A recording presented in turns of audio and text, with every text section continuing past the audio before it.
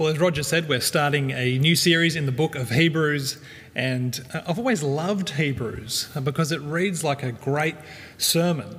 And it was written to be read out loud, heard out loud in one sitting from start to finish. So hopefully you have done that in this week leading up, or you're going to plan to do that shortly. It's a great thing to do as we come to this book. Now, one of the great mysteries of Hebrews is that we don't know who wrote it.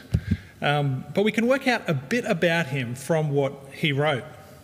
He was not an eyewitness to Jesus, but he had heard the gospel from others. But at the same time, he was known by the apostles. As he talks about, we just heard, he talks about Timothy, who was Paul's protege. And he knew his Old Testament really well. If you've read through, you'll hear again and again, he keeps referencing the Old Testament, which is a big part of Hebrews. But he also knew his audience really well. And that's probably more important for us to understand as we come to study Hebrews together. And it appears that the people he's writing to have been Christians for some time. And look, they'd really started running the Christian race well, but it seems like something has happened, and so they've started to grow a little weary and a little weak at the knees. They've started to drift and started to stumble. And they are in danger of giving up. And although Hebrews was written to them back then, it also speaks to us today, particularly where we are at this time as a church. You see, the gospel of salvation has come to us like it had come to them. But I bet some of us have been feeling the effects of lockdown at this time. We've been Christians for a long time, but the challenges of not meeting together, of the changing of routines and habits has meant, I'll bet a lot of us are feeling a little bit weary, a little bit weak-kneed. And so what do you say to people like this? People like me, people like you? Well, the author, I think we see two main aims as he writes to this people. Number one is, he gives a word of warning. Now, Hebrews is known for its 5 warning passages as well. And that's what you do, right? When you see people in danger, you warn them. Like if I'm going for a bushwalk and I see, a snake by the side of the path, I'm telling every person that I see along the way so they can watch out and avoid it. And right, these people he's writing to are in danger of missing out of salvation and instead facing God's eternal judgment. So he warns them.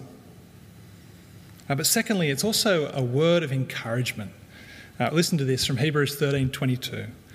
Brothers and sisters, I urge you to bear with my word of exhortation, for in fact I've written to you quite briefly. I might not say it's a brief letter, but it's a letter or a word of exhortation, which means a strong encouragement. And again throughout this book, it's an encouragement to hang on to Jesus as the anchor of your soul.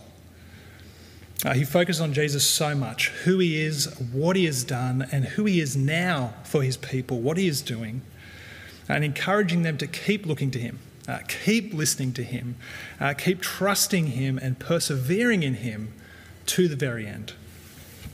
And so we see both those things, the warning and the encouragement throughout this book. But we also see them today in the opening section.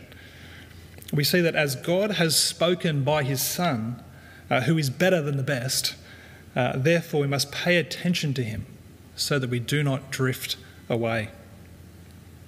So firstly, God has spoken by his Son. This is the opening of Hebrews. It's a great little passage, but just notice the contrast here as we're reading through it. It says, in the past, God spoke to our ancestors through the prophets at many times and in various ways. Now, just pause there. This is what we did in our Bible series earlier this year, talking about the past, the Old Testament, before the coming of Jesus. That is where the writers of the Old Testament were carried along by the Holy Spirit as God caused them to write his very words. That is how God spoke to our ancestors in the past. But then we go on in Hebrews and it says, but in these last days, he has spoken to us by his Son. Right, the last days are right now, today, until Jesus returns. And in these last days, God has spoken by his Son. Right, God sent his beloved Son to our world, and we see that all those storylines of the Old Testament find their fulfillment in Jesus. And he is God's final word to us. Did you notice that? It says that God has spoken to us by his Son. You know, if someone asks you, does God still speak today? You can say, yes. Yes, he does. God has spoken to us by his Son. And so, in these last days, there's no new information coming from God. He's given us all that we need to know in Jesus. That is how vital Jesus is, to know God and to know salvation in these last days. Now, the author starts in this way, I think, just to show us just how great Jesus is, or to remind us of that, right? Because it's easy for us to look at something great and just not realise how great it is. The universe is a bit like this, the universe we live in. I'll tell you a story. Back in 1995, scientists pointed the Hubble telescope at what they thought was just a dark and empty part of space. And they just focused on this tiny dot in space for 10 days, not really expecting to find much out there. But this is what they found. This is the photo. And what you're looking at there is 1,500 distinct galaxies. Some of them are billions of light years away. Now, to put that into perspective for the non-science nerds, our galaxy is 100,000 light years wide, right? And that is one galaxy. It contains hundreds of billions of stars. That's just our one. This is 1,500 of them. And just in that tiny bit of space, we look at the universe. We do not know how amazing it is. Now read this about Jesus. The author goes on to write, Jesus, whom he appointed heir of all things, and through whom he also made the universe.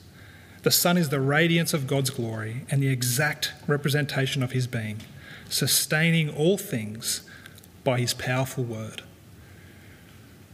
Right, Jesus is God who made the universe, every galaxy, every star, and he upholds it, he sustains it right now by the word of his power. Right, when we look at Jesus, we are looking at something great.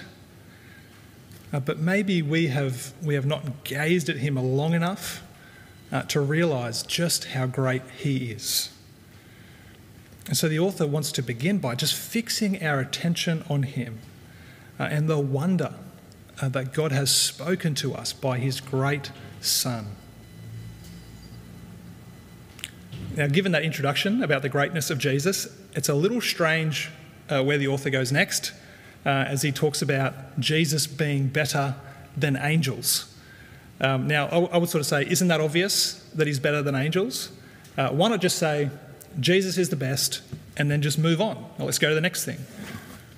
Well, you see, the author doesn't just want them to hear that Jesus is best, right? Because they've heard that before, right? And they're even starting to yawn when they heard that.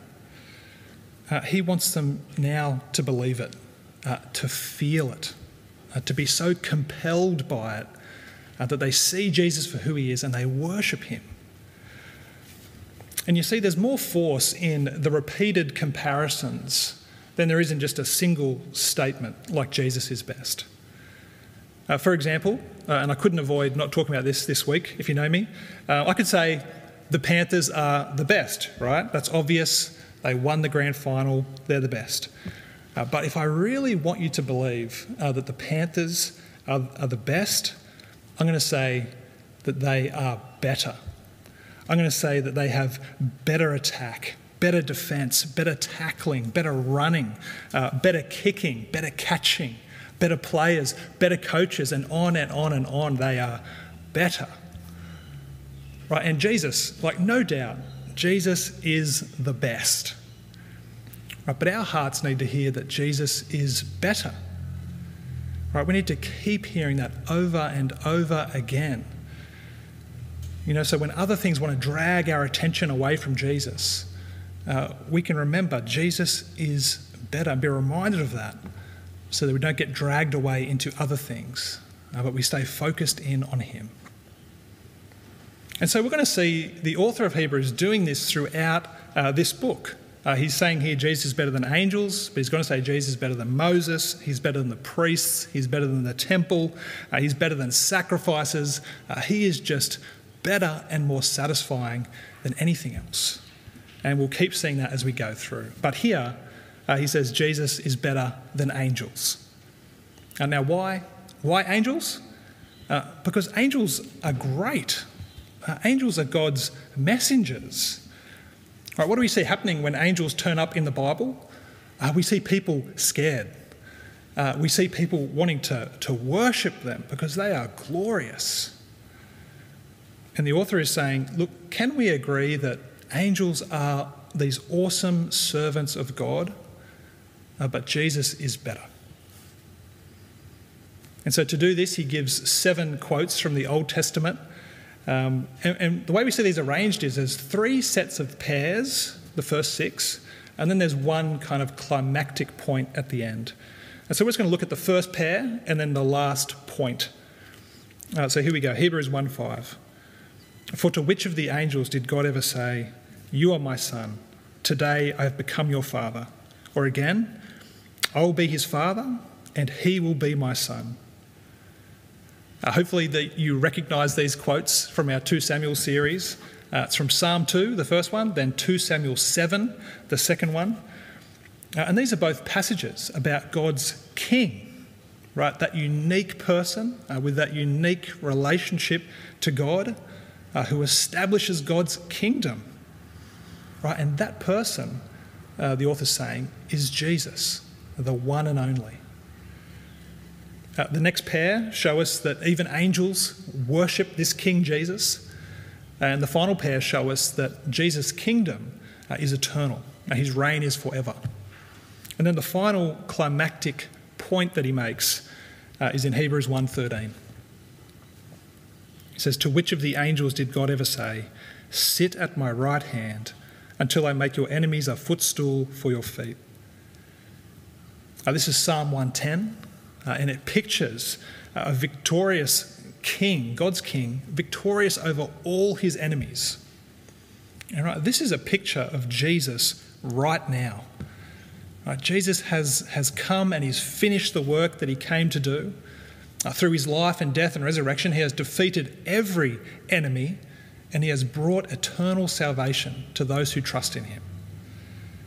And so right now, Jesus sits in the highest place. Jesus is in the Oval Office of heaven at the right hand of God in power. And so, the angels are awesome, but Jesus is so much better. And all of this so far in the opening of Hebrews has been leading to what we see next, right? The first of 5 warning passages. And the word here is to pay attention and don't drift. Let's read it together. "We must pay the most careful attention, therefore, to what we have heard, so that we do not drift away. For since the message spoken through angels was binding, and every violation and disobedience received its just punishment, how shall we escape if we ignore so great a salvation?"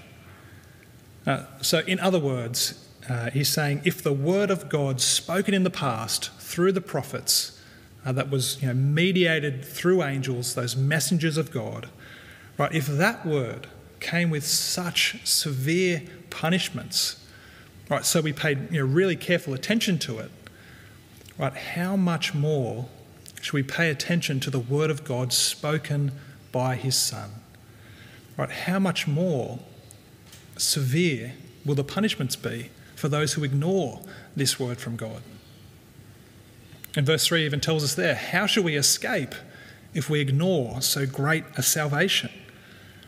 And the answer is there will be no escape. We read later on in Hebrews these words, "There will be no escape but only a fearful expectation of judgment and of raging fire that will consume the enemies of God. It is a dreadful thing to fall into the hands of the living God. And so this idea of, paying attention and not drifting really brings to mind this picture of a boat in the open sea.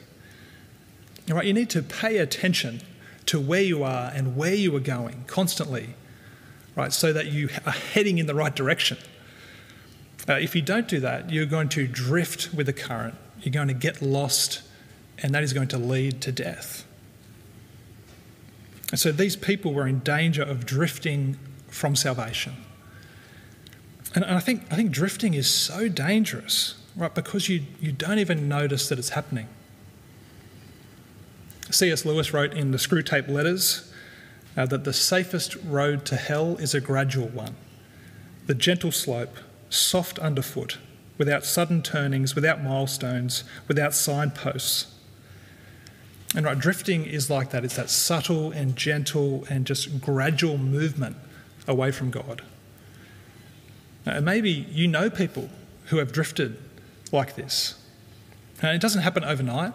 It's often just a series of small decisions over time that just gradually take them further and further away from God and his people. It's just that little by little, day by day decisions where when you're no longer seeing them at church, you're actually not surprised by that. And look, it can happen to anyone. Notice in this here, the author includes himself in this. He says we, and not you. He includes himself because we can all grow familiar with the gospel and actually grow dull to what it is saying. We can become less and less amazed by this word that God has spoken to us through the Son.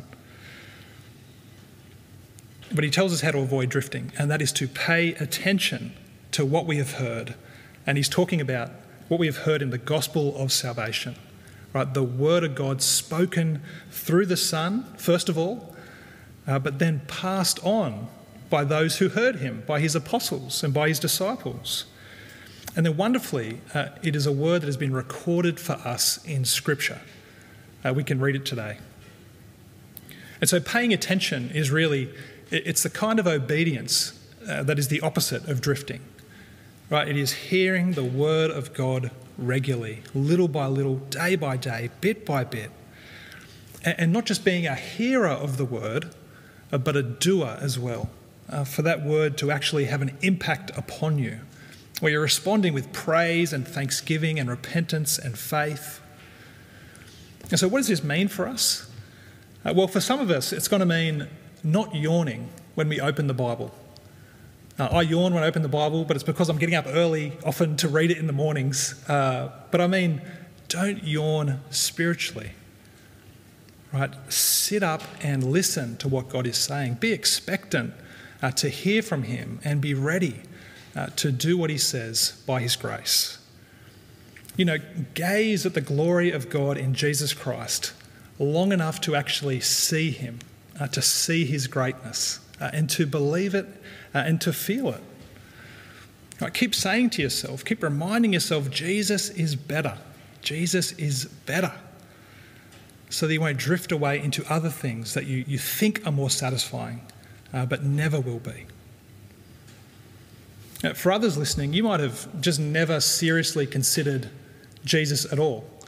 Well, I want to invite you to Christianity Explored. I want you to come along to that, hear about who he is and what he did, why it matters. That's starting soon, so please come and join us for that. Maybe you're a new Christian who's just starting out in the race, a lot of energy, right? Your needs are feeling good, and I'm feeling good for you. Keep going. Use that wonderful energy of a new Christian to keep going and encourage others with that. It's a wonderful thing to do.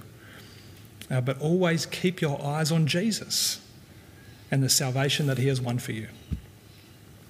And look, for all of us, as we are going to be reading through Hebrews, let's take seriously the warnings that come to us through this book. But let's also take seriously the encouragement for those who trust in Jesus as we see him in his word. You see, right now, Jesus, we know, has died for us. He has risen. He is at the right hand of God. He's ruling and reigning, sustaining the universe. But he's also sustaining our faith, the faith of those who trust in him. And so go to him, and he will help you to endure in this race. Let's pay careful attention to him as we see him in his word. Let's pray now that God will do that work in us. Would you join me in prayer? Our Father in heaven, we thank you for speaking to us by your Son, through whom you created all things and by whom you uphold the universe. Thank you for speaking your message of salvation through him, which is the best news we could ever hear. We thank you that Jesus is King over all and will be forever. We pray that you would give us hearts that pay attention to him, that hear your word about him and respond in ways that are right and pleasing to you. And we pray we would not be those who drift, and we pray for those who are, that you would turn them back by your mercy and grace. Do this work in us, we pray, by the power of your Holy Spirit and for your glory. In Jesus' name, amen. Well, there's going to be a slide come up on the screen. I just want you to take a minute to pray and just reflect upon the things that we have heard, and we'll come back together in a moment.